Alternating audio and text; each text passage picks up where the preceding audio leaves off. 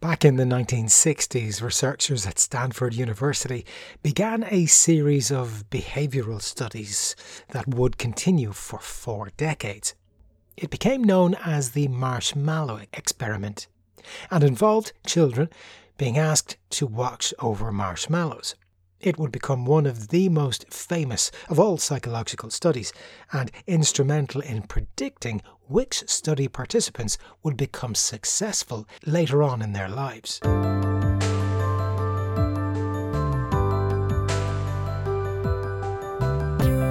Hey there, welcome. Matthew Norrie here, the host of the Happy Habit podcast. We talk health and well-being Mondays and Thursdays. Thank you for stopping by. And I have to say, I really appreciate your subscribing and telling someone you know in your life about this podcast series. They might just even get some benefit from some of the episodes. The marshmallow test is one of those scientific studies that has transcended science itself because it speaks to all of us.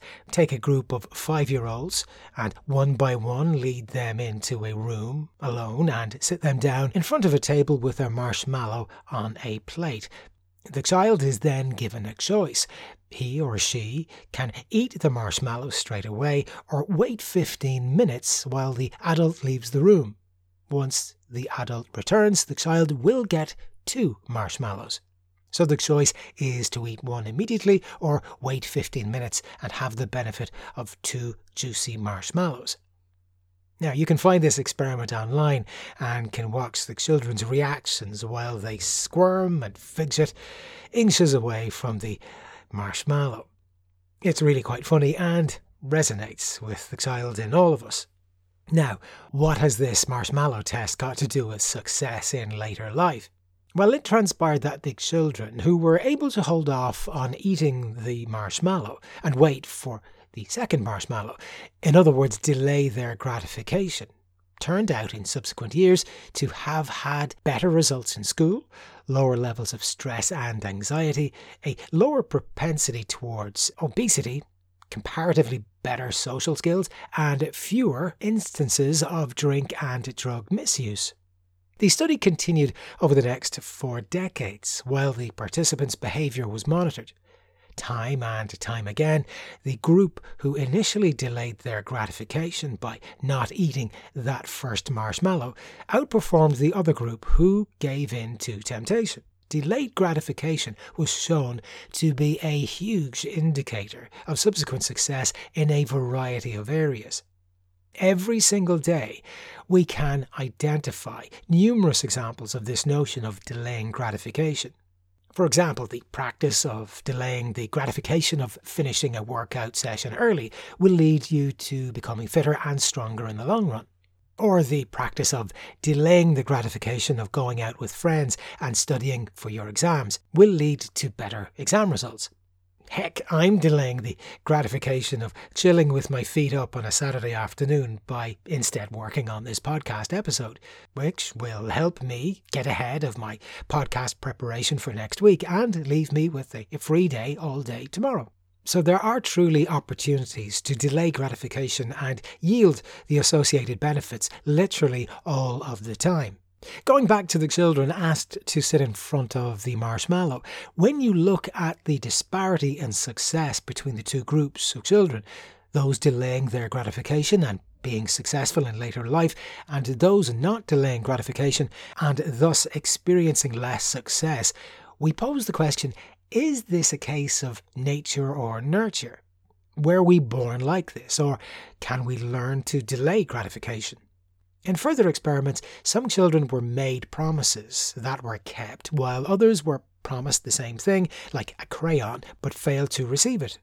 The children who benefited from the kept promises learned the value of trust and performed better in a subsequent marshmallow test, whereas children who had experienced broken promises saw no value in trusting the tester and no value in delaying gratification.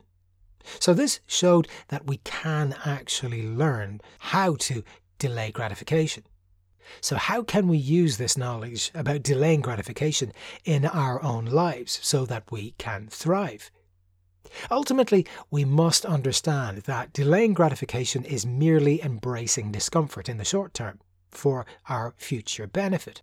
It would be far easier for me to not sit by my laptop researching and writing this episode on a sunny Saturday afternoon after a long week. However, it's far better for my long-term objectives of growing this podcast's popularity and getting my message out there if I embrace the discomfort in the short term, commit to producing this episode today, and delay the gratification of some free time at the weekend. Okay, this sounds great. You love the idea of delaying instant gratification, but say you don't know where to start. Well, we spoke about embracing discomfort. Another word for this discomfort is discipline.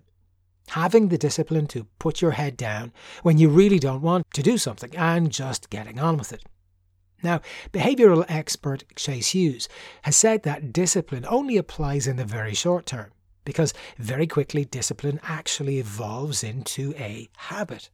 So when you see someone venturing out for a run in all sorts of weather, it's not discipline that continues to get them to do it, but habit. So delaying gratification involves discomfort or discipline initially, which then morphs into a new habit. The best way to get started with learning how to delay gratification is to start slowly. Crawling before you can walk. So do a 1 kilometre run if you're looking to start running. Read 1 page a day if you're looking to embrace reading. At this point, it's simply about getting started, however small. Secondly, be consistent. You can only adopt a new habit if you do it often.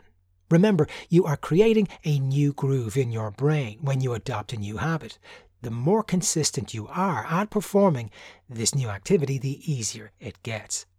Well, thank you for listening to this edition of the Happy Habit Podcast. Until next time, stay happy.